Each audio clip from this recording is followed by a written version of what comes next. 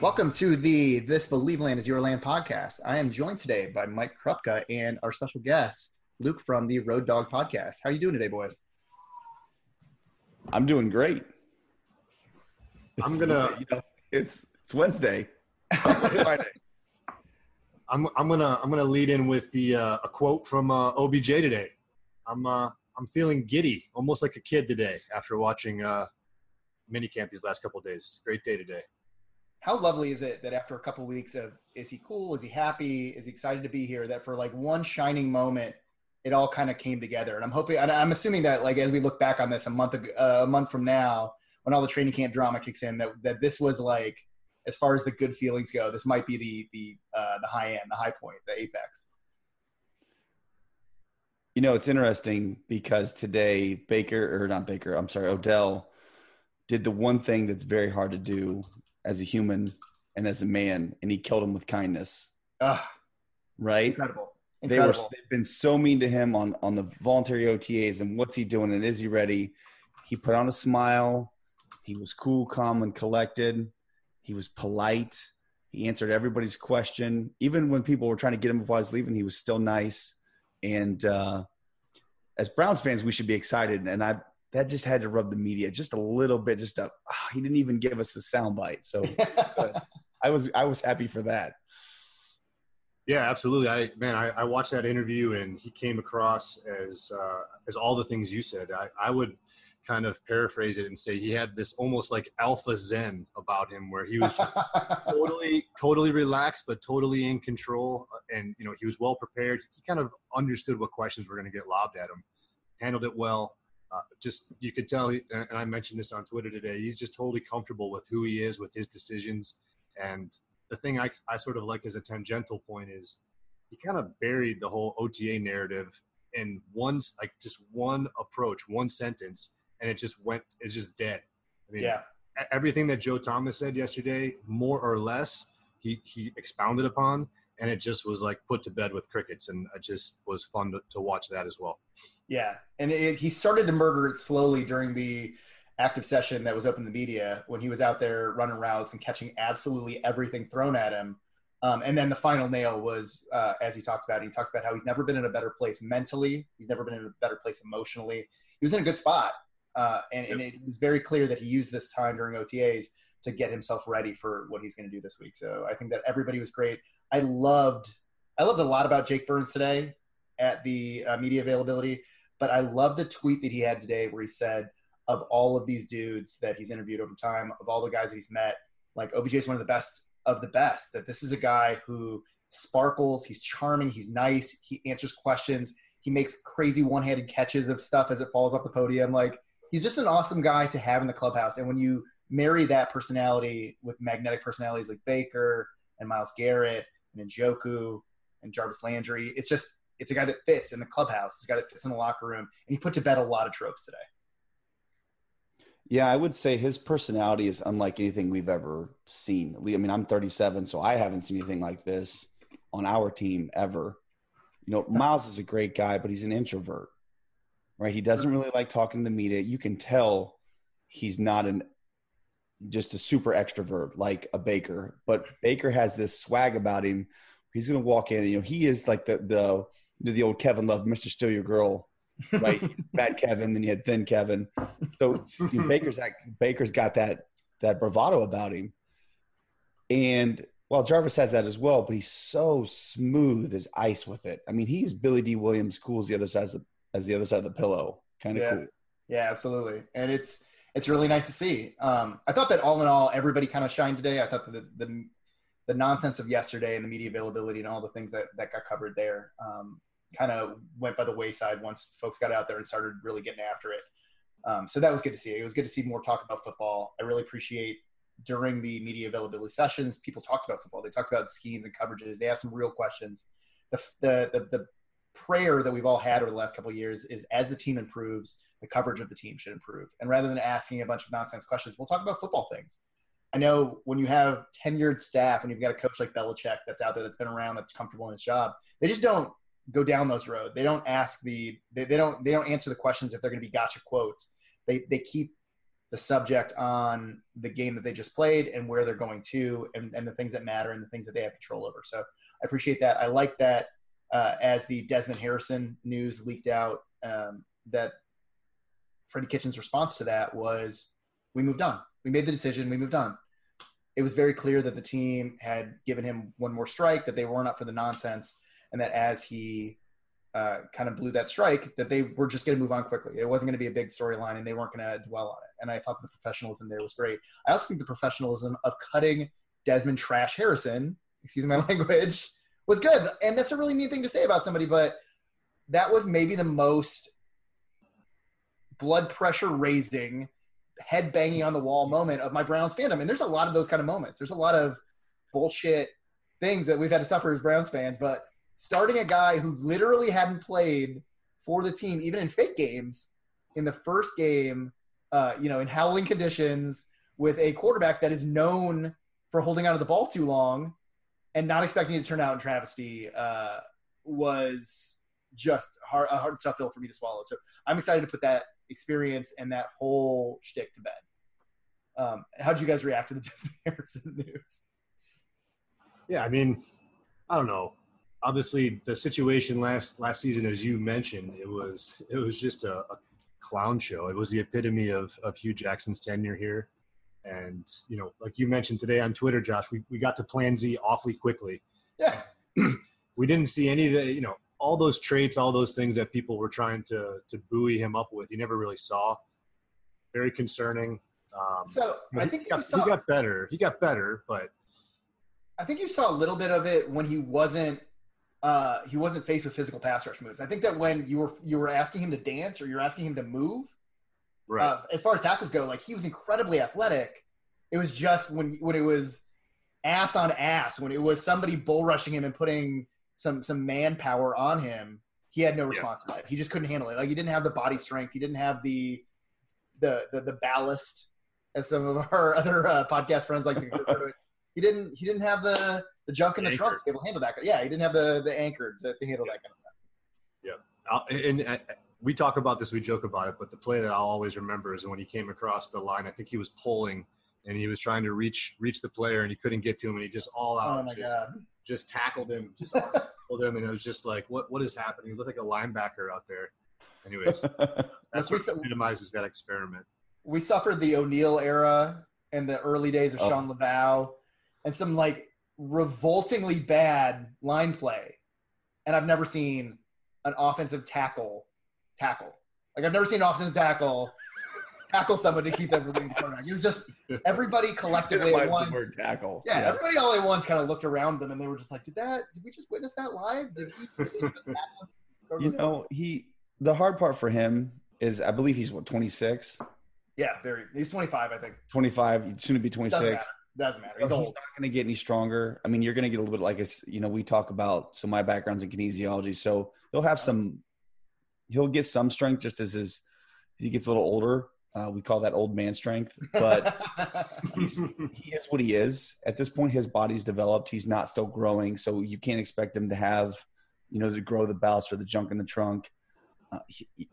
He's a dancing bear, but he's not a mauler. And just like you said, I noticed it when they played a lot of stunts.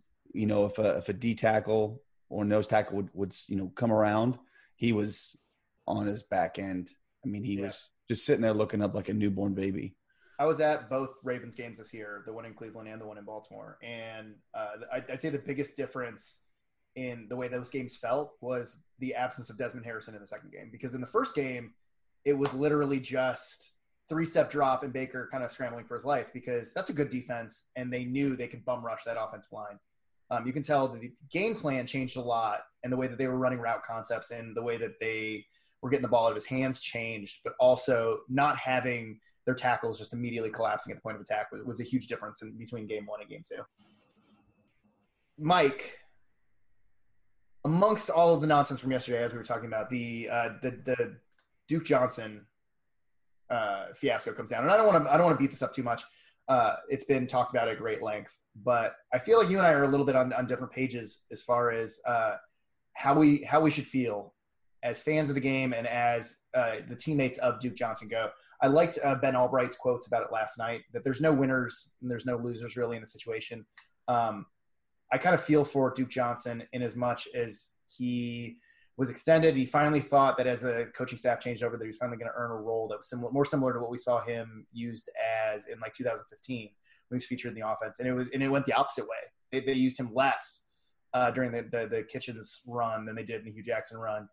I don't have any problem when you distill it back down to the actual quotes and not the media breakdown of his quotes. I don't have any problems with him saying, look, I'm on the trading block. I would prefer to see that go through. I would prefer to be somewhere where I can be a valuable part of the offense, and where they want me here. It's very clear that this team doesn't. I think that you take umbrage with there's nothing the team can do to make you feel wanted here, but you're sick of hearing him talk, and I hear you on that. But I feel like he has every right to say the things he said yesterday. How do you feel about that?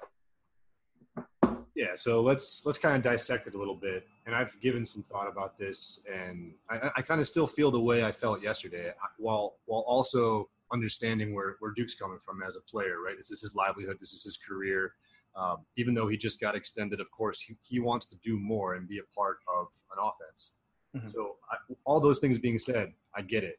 I understand that part. But for me, I felt like what you saw today with Odell was very similar to what we could have seen with Duke.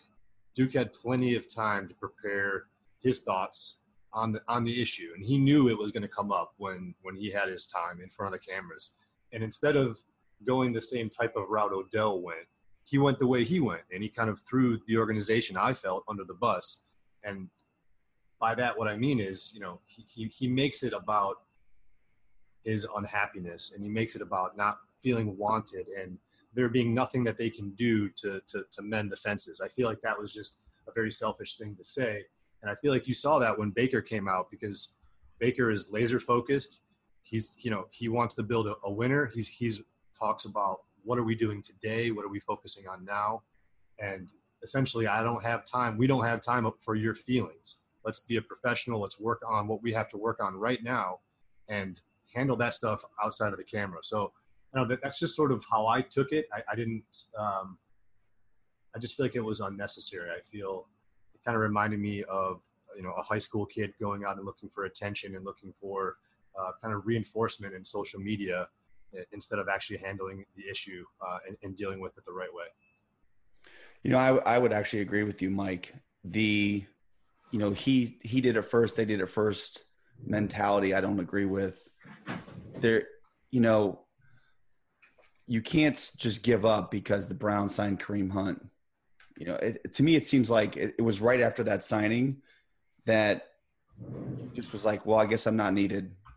And Freddie ran a 3 running back wingback set last year. He even told the media he was going to do that as an offensive coordinator. Yeah, which was a great moment in Browns coordinator history. And the point, like, legendary. You can't just go, well, I'm not the starting running back. I'm not the RB2. Dontre Hilliard caught 9 passes the last week or something like that. He didn't actually have any carries, but he caught 9 passes. Freddie is going to substitute in guys all the time. And maybe I don't know that if as a man, if Duke feels that he's not John Dorsey's guy, even though John extended him, but his head coach is gone. This is, he's been through the ringer too, right? The 1-15, the 0-16, and yep. God, we're all excited about 7-8-1, but the statement of there's nothing we can do to repair it, I think was a little too much. He needs to sit down as a man with Freddie, look at Freddie and say, this is what makes me mad. This is why I'm upset. This is how I feel. Freddie gets his frustrations out, shake hands, hug, and go win some damn games. Yep. Sorry if this is not explicit. That's my bad. No, this is definitely an explicit podcast. We earn that shit weekly. We try not to go overboard because I'm sure people are in the car with their kids, but good job on that. But yeah, we earn the explicit rating just about every week on this podcast, so don't worry about that. I think one of the things too that I've been kind of thinking about, and people want to peg it as a negative, and tell me if I'm crazy, but you're crazy. The Browns asking for too much for Duke Johnson almost tells you that they value Duke Johnson. the Browns asking for whatever it is, whether it be a third or a second, whatever, and teams saying, no, that's too much, almost tells you that, hey, we like this guy. And if you want to come get him, you've got to give us something special. And I think Dorsey is just being true to his statement that he's going to leave no stone left unturned to make this team better. If we could acquire a second or third round pick or a starting guy at a different position of need, he'll take a look at that. And I think that's just a business of football. And I think that's where I see the divergent here of again, me feeling like Duke is getting upset about the business of football and not focusing on the actual football of football. And that is what Luke is talking about, right? So, yeah. So I don't understand why, and I want to focus on the last part of what you just said. The Duke is getting upset about the business of football. Duke has said very specifically, I'm going to come in here and I'm going to bust my ass. I'm going to play. He showed up first day of minicamp. He's out there. He's working with the punt returners, kick returners. He's doing whatever he can to keep his value on this team. All he said was, they put me on the block after signing me to this extension. And I'm sure there was a conversation that was had when he signed that extension where Dorsey and the rest of the team assured him that he is a vital part of this offense. And then for the second year running, he wasn't a vital part of the offense. He got half of the action that he got the year before and was incredibly useful and incredibly productive in the time that he got, but was utilized less and less. And it's very clear that he's going to continue to be utilized less and less, not just because of the Kareem Hunt edition, but because Nick Chubb is clearly the bell cow for this offense, and he's catching passes. They're working with him as a receiver. They know that he's going to be the bell cow, and they know that Hunt is on that level and is a Dorsey guy, and they feel great about him. So not only did they kind of feed him they probably fed him kind of a line of BS about what his role is going to be going forward, but then they immediately went out and procured somebody else that's going to be in direct competition for his snaps when there already wasn't enough last year with a much more limited stack. I have no problems with the way he's acted. I would prefer he not say, I need to get out of here at all costs, because that crushes his trade value. And that's my only problem with all of this, is that I want to maximize his actual trade value, since it seems like a foregone conclusion that they are going to trade him. I just don't prefer that he's out there. And I think that it's kind of hypocritical for the three of us to say, we wish that you wouldn't talk about this in this way, when then you have Baker Mayfield getting up and being like, that's my man's business. This is self-inflicted. He needs to get with the program or get the F out. Like, yeah, that was, and this is part of the Baker Mayfield experience. He's going to be honest. He's going to tell you how he feels about things. But I don't think that we can tag him. I don't think we can tag Duke Johnson and not also pay attention to kind of some of the weird quotes that are surrounding it. All in all, I don't have any problems with what he said. I think he's been a consummate professional through all this. I would prefer to hear less of it, but that is much more a function of the media looking for a clickbaity story than it is anything problems within. I don't think that Freddie has any problems with where Duke Johnson is at. I don't think that Baker and Duke Johnson have any issues. I think that a lot of this is a construct, and I just would prefer not to hear about it. I do want to ask this question. When they put a player on the block, is it like, do they do like the papal smoke where it's like black? And so we know. We always talk about, this player's on the trade. Like, do they send a fax to all 31 teams saying, hey, Duke Johnson's available for trade? I love that it's a fax too. Not like how, like, do they have their own MySpace? Right. Where they're like, they actually send a fax to all 31 teams, because we know the one up in Denver is just not working at all. So it's just like, we put somebody on the block. Or did they call a couple teams and say, hey, if you got an extra third round pick, we'll give you Duke Johnson, we'll give. I've never understood that phrase, like he's on the block. Like, it's not Madden where you just go in there and, on the block. So, yeah, it's very rumor driven. Like, it's we're gonna leak this into the ether. Like, we're gonna leak to somebody who is going to let somebody know on some level, so that we have plausible deniability later that this thing might be available. Adam Schefter. This person.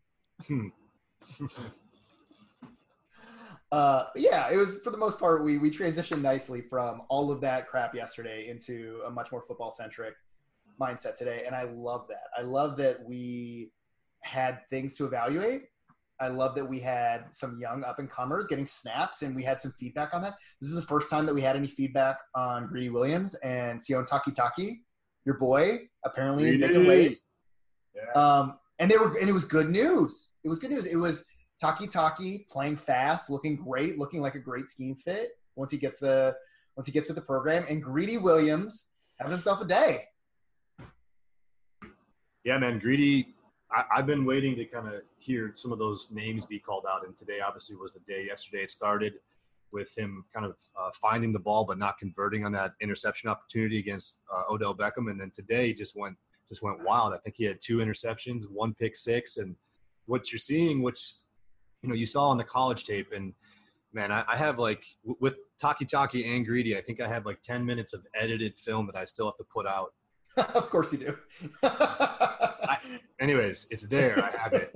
I'm going to post it this week. You'll see. But anyways, I mean, Greedy just showed that ability to find the ball, and that's what is encouraging. It sucks that Baker overthrew the pass. It sucks that Higgins tipped it. But what I love to see is, again, our Greedy is continuing to find the football, and that's what you want to see. Now, we got 2 guys that can do that on both sides. Yeah, this is going to be this defense is going to be nasty. I got goosebumps thinking about it. And obviously, look, they're in hats. They're not in pads. So we do have to kind of tamper our excitement slightly. No, I'm not going to do any of that. I'm actually physically hot right now just talking about this. I'm sweating. Talking about how the second I don't want to be the Jeff Schwartz of this episode, but we do have to kind of tamper it down a little bit. I love Taki too. I like Mac Wilson. I like the whole draft class. I don't even care that we drafted a kicker. Whatever.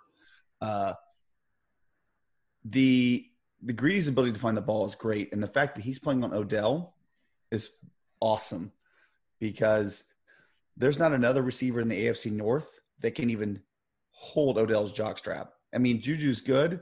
He ain't AB, and he ain't Odell. And Hollywood Brown is really fast, but he's not Odell.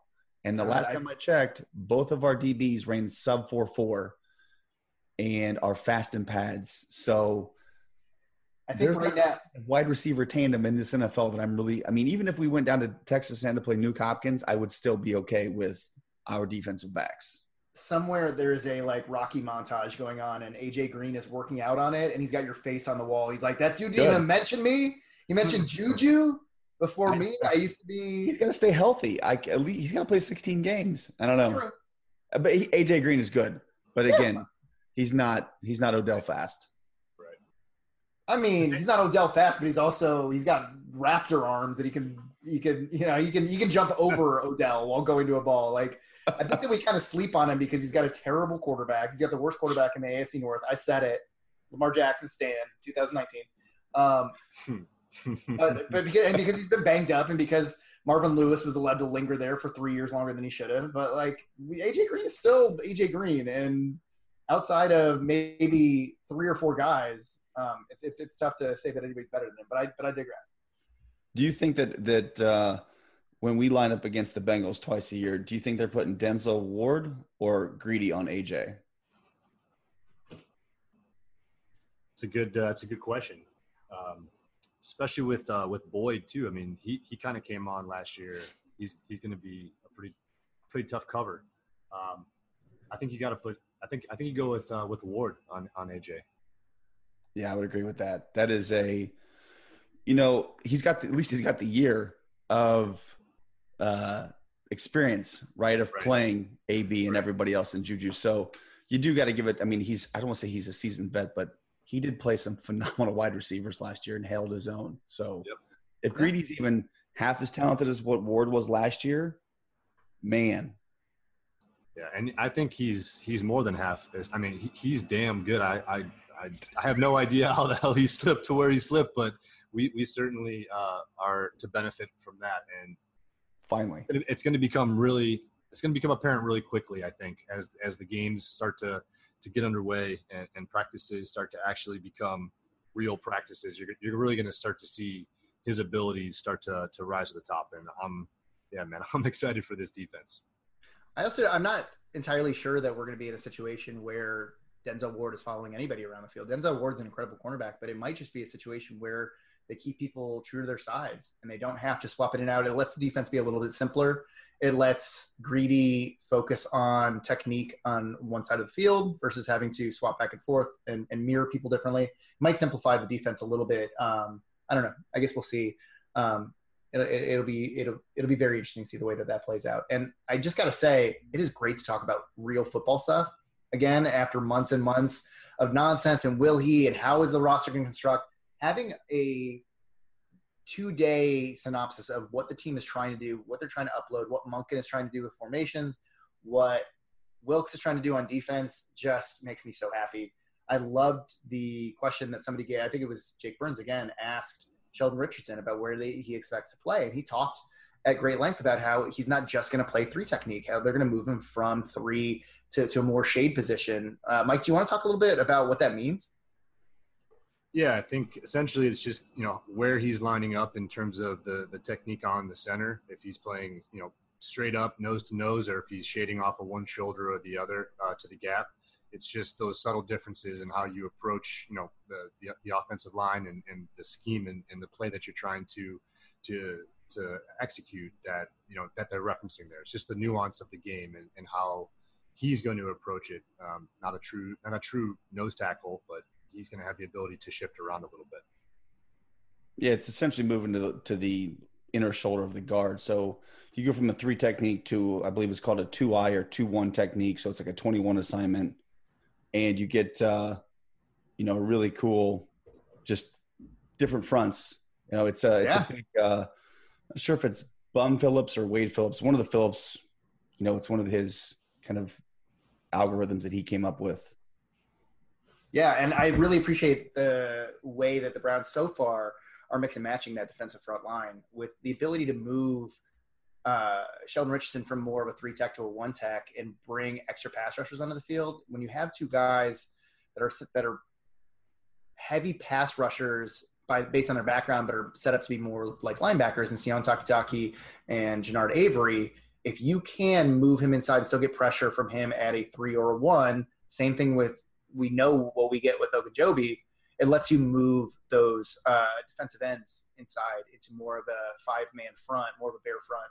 Right. And bring an extra defensive back into the field, which it seems like early going on in OTAs and minicamp that Wilkes is really fond of, bringing that big safety, that big nickel in, and rotating Avery and Sion Takitaki down to be extra pass rushers while potentially getting Myles Garrett lined up on a guard, getting Olivier Vernon lined up on a guard. These are big things. These are fun things to see. And when you have speed on the defensive front like the Browns do, when you have pass rushing ability all along 5 or 6 different guys, it's fun. Yeah, no, those combinations are really exciting. And to your point, they were, Garrett was lining up inside a lot. He's been lining up at left end a lot, and it just allows for those combinations. Like you mentioned, Avery coming off the edge. And you think about it, you're going to put Myles Garrett next to Sheldon Richardson, and it's mind-boggling what teams are going to do to try to slow that down while, leaving who open to get to the quarterback or to make a play. It's going to be exciting. What's going to be even more amazing is you're going to have Sheldon Richardson and Myles Garrett, and right between those two, stacked like a pyramid, is going to be Jannard Avery. Right? So then you take it a step further, and behind him is Morgan Burnett. So you really get like the layers of a cake, just you don't know who's coming at that point. So it's pretty – Wilkes is going to have a fun – I'm just so excited. God, I really had an important thought there. I had something intelligent to say, but then you said cake, and now I'm just thinking about cake. Uh-oh. I do want to plug your podcast. I'm not sure what's going on with the Road Dogs podcast. I've seen that you've been guest hosting a little bit around here and there. Yeah. It's good to have you here with us, but tell us a little bit about your podcast. So the podcast is going through a cocoon phase right now. Cocoon phase? We're going to evolve like a butterfly. On the end is going to be mainly just me going forward. Life happens. So just updating some software, getting some bugs worked out, coming up with ideas, rebooking guests.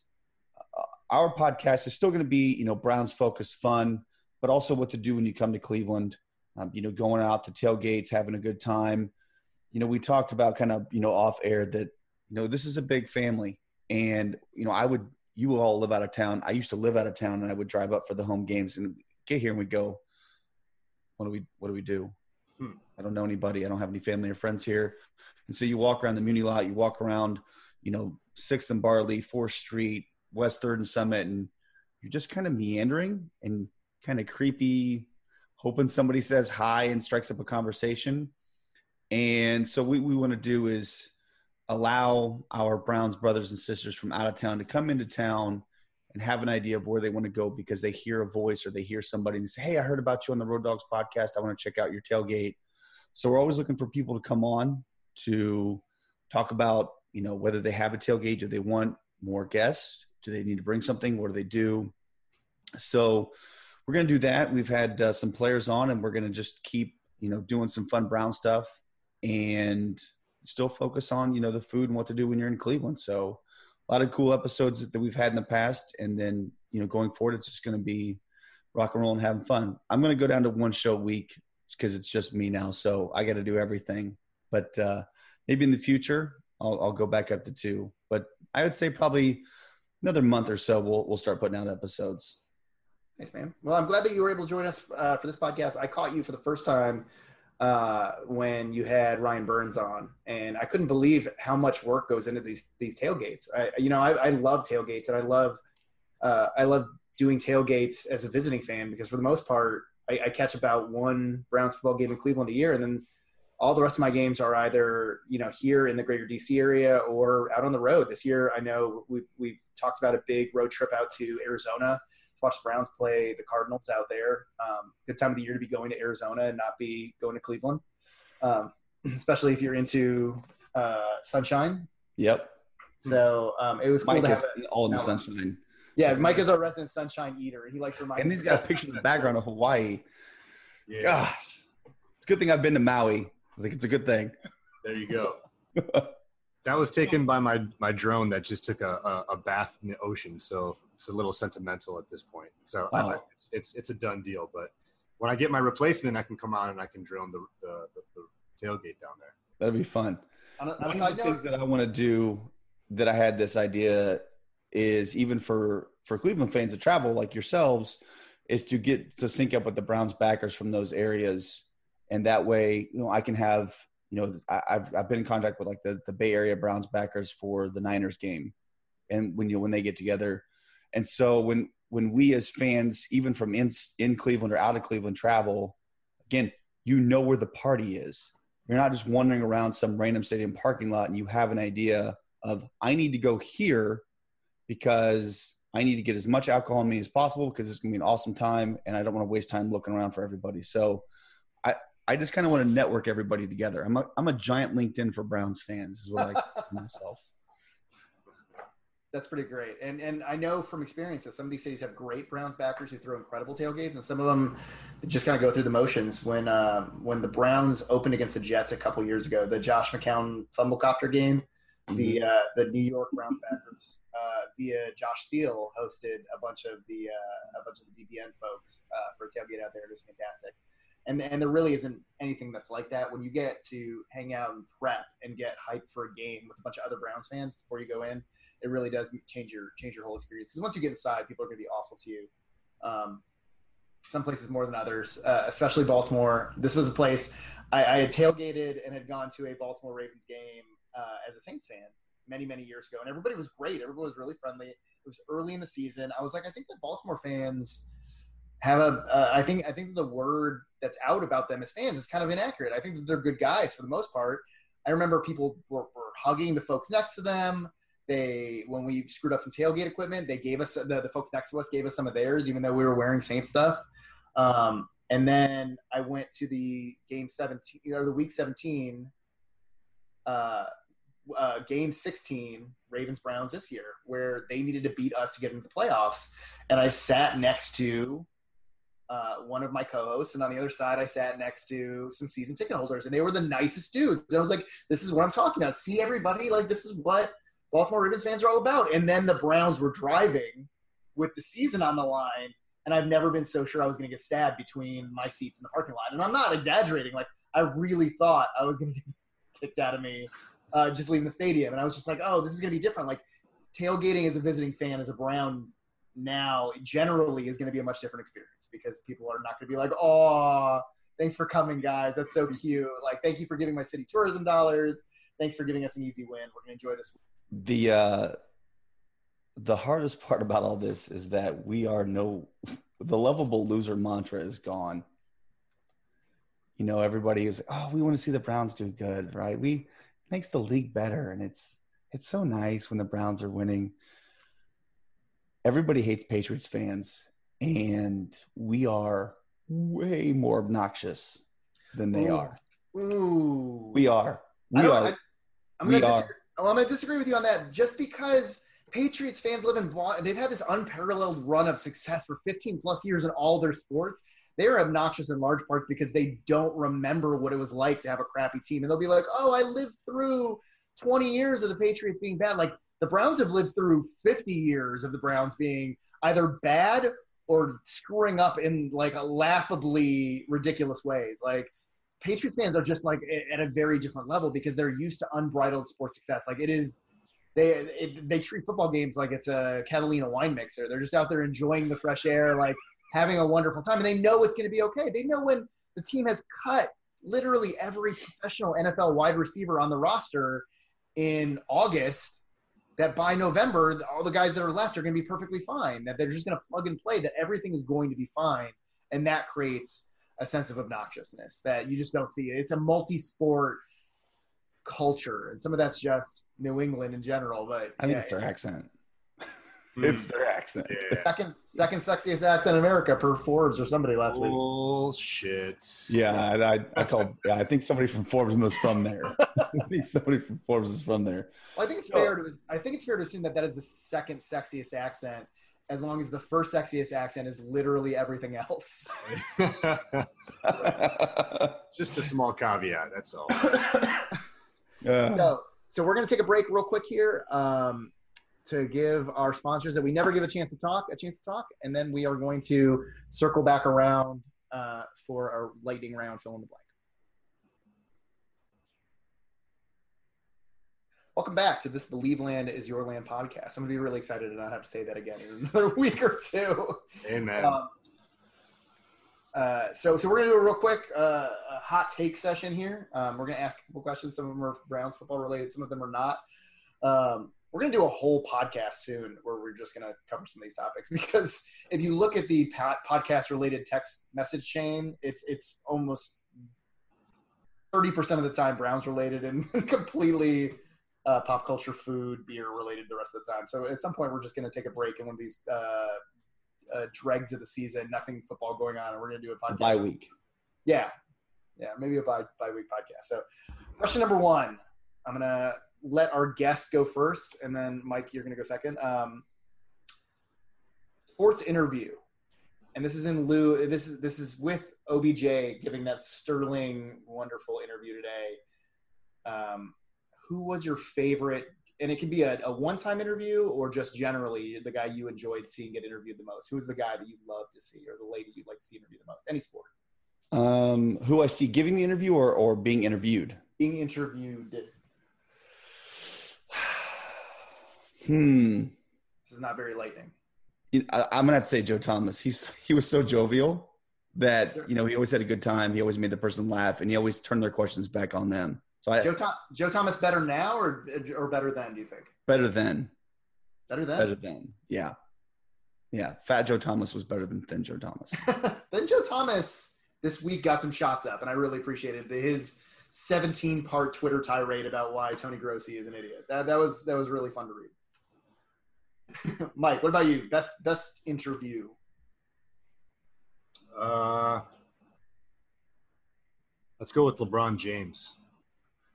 Oh, I know that's an easy target because of the Cleveland ties, but I don't know. Again, he's just another guy that is such an icon and always has so much gravitas behind what he says, and it just commands so much respect. And again, just as not just a player, but as a man, is such a role model to listen to. So I always enjoy when he's dishing out just straight up, his feelings and his thoughts on stuff. It's always fun to consume that.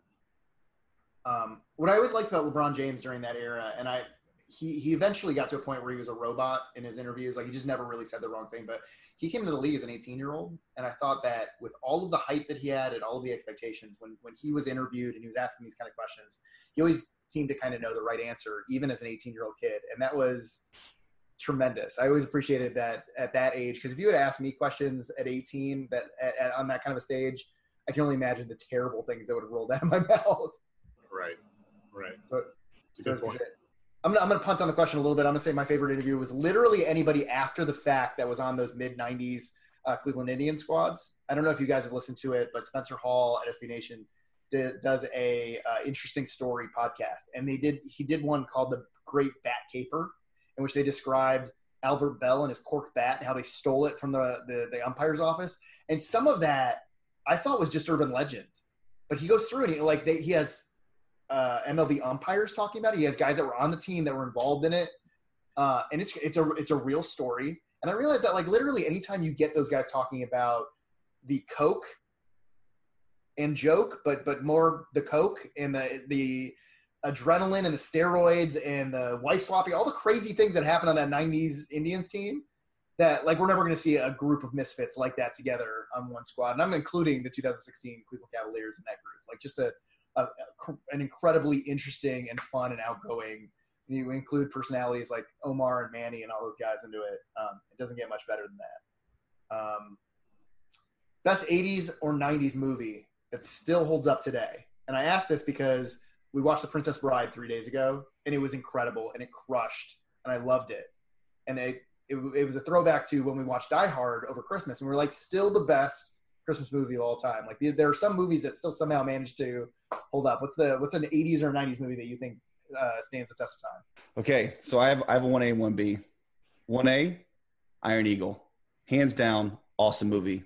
Flies to Saudi Arabia and saves his dad. He steals an F-16 from the U.S. Air Force with 5 friends, okay? Some twisted sister. 1B, Days of Thunder. Days of Thunder is a fantastic answer. Wow. Nice. Came strong. I'm gonna have to go with more of the less explosions, more adventure, and the Goonies, hands down. I can watch the Goonies anytime it's on. It's one of my absolute favorite movies.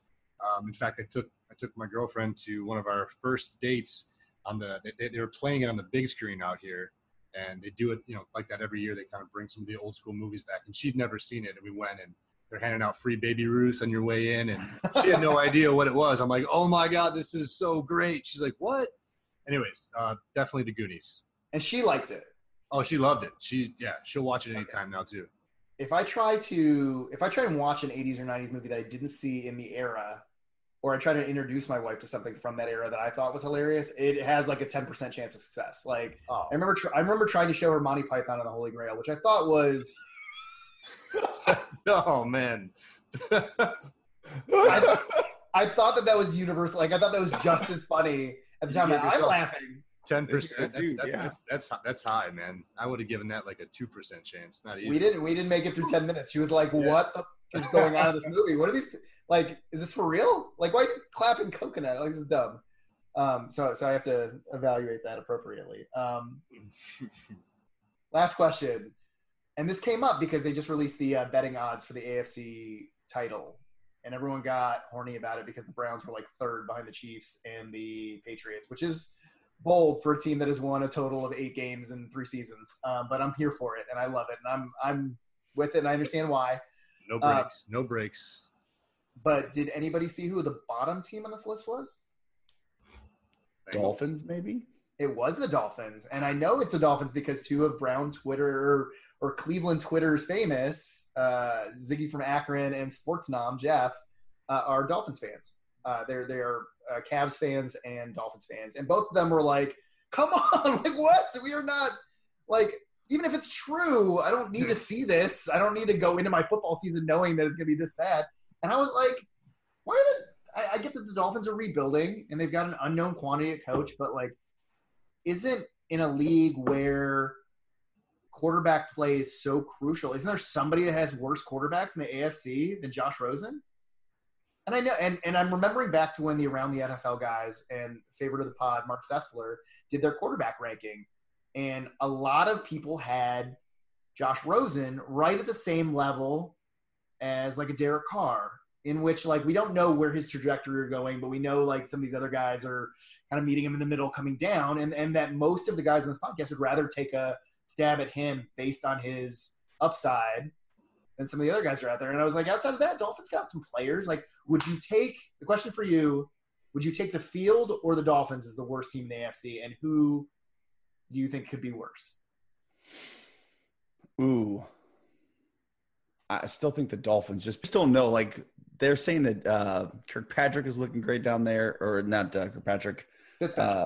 Fitzpatrick.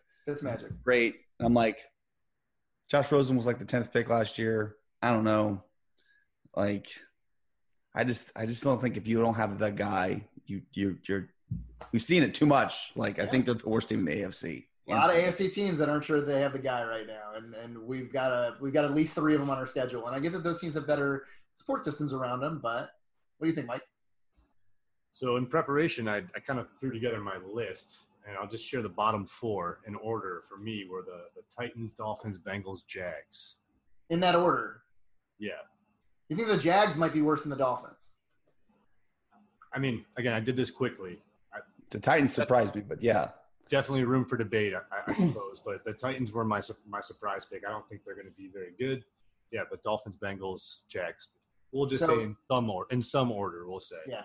And the problem there is that 2 of those 4 teams have good defenses. The Titans and the Jags have at least on paper, very good defenses. The Bengals historically have had a decent defense. And the problem is that they think the Dolphins' defense is also going to be bad. My problem with that listing is that I just like literally cannot think that anybody's going to be worse than a Josh Allen-led team. And I get that Buffalo's defense is going to be fantastic, but I just struggle to understand how that team's going to put up points with an aging LaShawn McCoy and a bunch of like number 2, number 3 receivers and a quarterback that couldn't hit water from a boat. If I was a betting man, I'm terrible at betting. And you're going to make fun of me for this podcast later when we see how terrible the stake is and the Dolphins win 2 games and draft Tua next year. But I love to bet against Josh Allen. I hate Josh Allen. Let us know how you really feel. Yeah. I had yellow sticky notes all over my house, threatening to do all kinds of horrible things to my Browns fanhood and my jerseys and all the collective things if they drafted Josh Allen last year in the top 5 picks. We want to give a short shout out as we wrap up here to Aditi. I'm not even going to try on the last name, but it's been awesome. Wow, just right off the top of your head. I'm very impressed. Wow, yeah. That's good. I like her reporting. She's a good reporter. That's where I'm going with this. Aditi, we've loved on this podcast. We've loved your reporting over the years. We were very excited to have you and Andrew involved in Browns training camp this year. We know Andrew's kind of from Cleveland. He's one of us. So it's nice to see you come over from covering the Steelers a little bit more. Congratulations on the addition. We're assuming that's what the tweets today were about. And just generally speaking, shouts out to all of the coverage this year, which has been so much better. I don't want to leave anybody out, but I've really enjoyed having Jake Burns up there. I've enjoyed all of the OBR guys who have been in there asking great questions, getting good coverage. Jared Mueller, we always love your stuff. And Doug Lamery is over at the Cleveland Plain Dealer. Dan Ladd. Dan, yep. The coverage is getting better. We talked about it earlier in the podcast. As the team gets better, coverage is getting better. What people are demanding is getting better. And I think that there's a little bit of clapping back against the bad kind of coverage we've had over the years. So I'm hoping that a little bit of light shaming there kind of encourages that behavior and helps it continue. You know, it's bad when my wife notices it. Oof. She's like, "Oh, that's just bad." She enjoys the Browns, but she doesn't like follow like we do, and our listeners. But like lunatics, she's not a lunatic. Yeah. I mean, I moved my whole family here. I mean, I'm insane. Mike, we're still waiting on you to move here. I'm still holding that.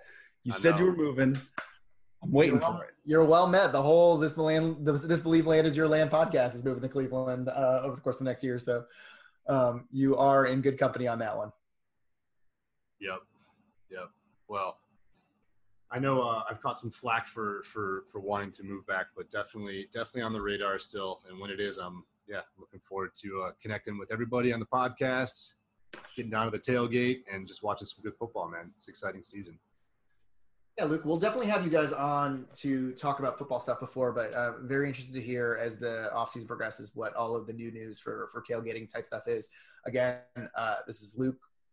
You can find him at Road Dogs, or you can just follow. You have an individual Twitter account. Yeah, right? so my individual, it's kind of weird because I went to IUPY in Indianapolis. So everyone's like, how do you say that? Is it Ooey Pooey?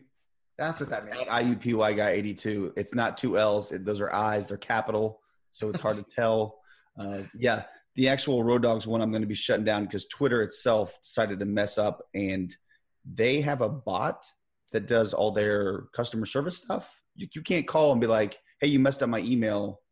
No, you have to like send them a DM, and I'm talking to Skynet. So I'm just going to delete the Road Dogs podcast account and let it sit for a month or two before I come back. But for now, it's at IUPY guy 82. And we'll tweet that out as we tweet out the show notes. So all 7 of the guys listening to this podcast, follow this dude. I think, or did we make it up to 8? Was the last episode, did we agree that we have 8 listeners now? Yeah. It's been great. It's been real. I appreciate you guys showing up today. Next week, we'll have more of a wrap on minicamp in general and what we learned from minicamp. And then it'll be a month or so of getting our stuff together, getting prepped, getting conditioned, lifting weights, practicing, eating a lot of cheese and dark beer to get ready for the season. Because it'll sneak up on us. July will be here before we know it, and it'll be real football time. It's on the horizon, and it's an exciting time to be present. Awesome. Well, hey, Josh, guys, thank you for the great podcast, and everyone have a good night. We'll talk to everybody soon. Yes, thank you for having me on, gentlemen. I appreciate it. We appreciate having you here, Luke.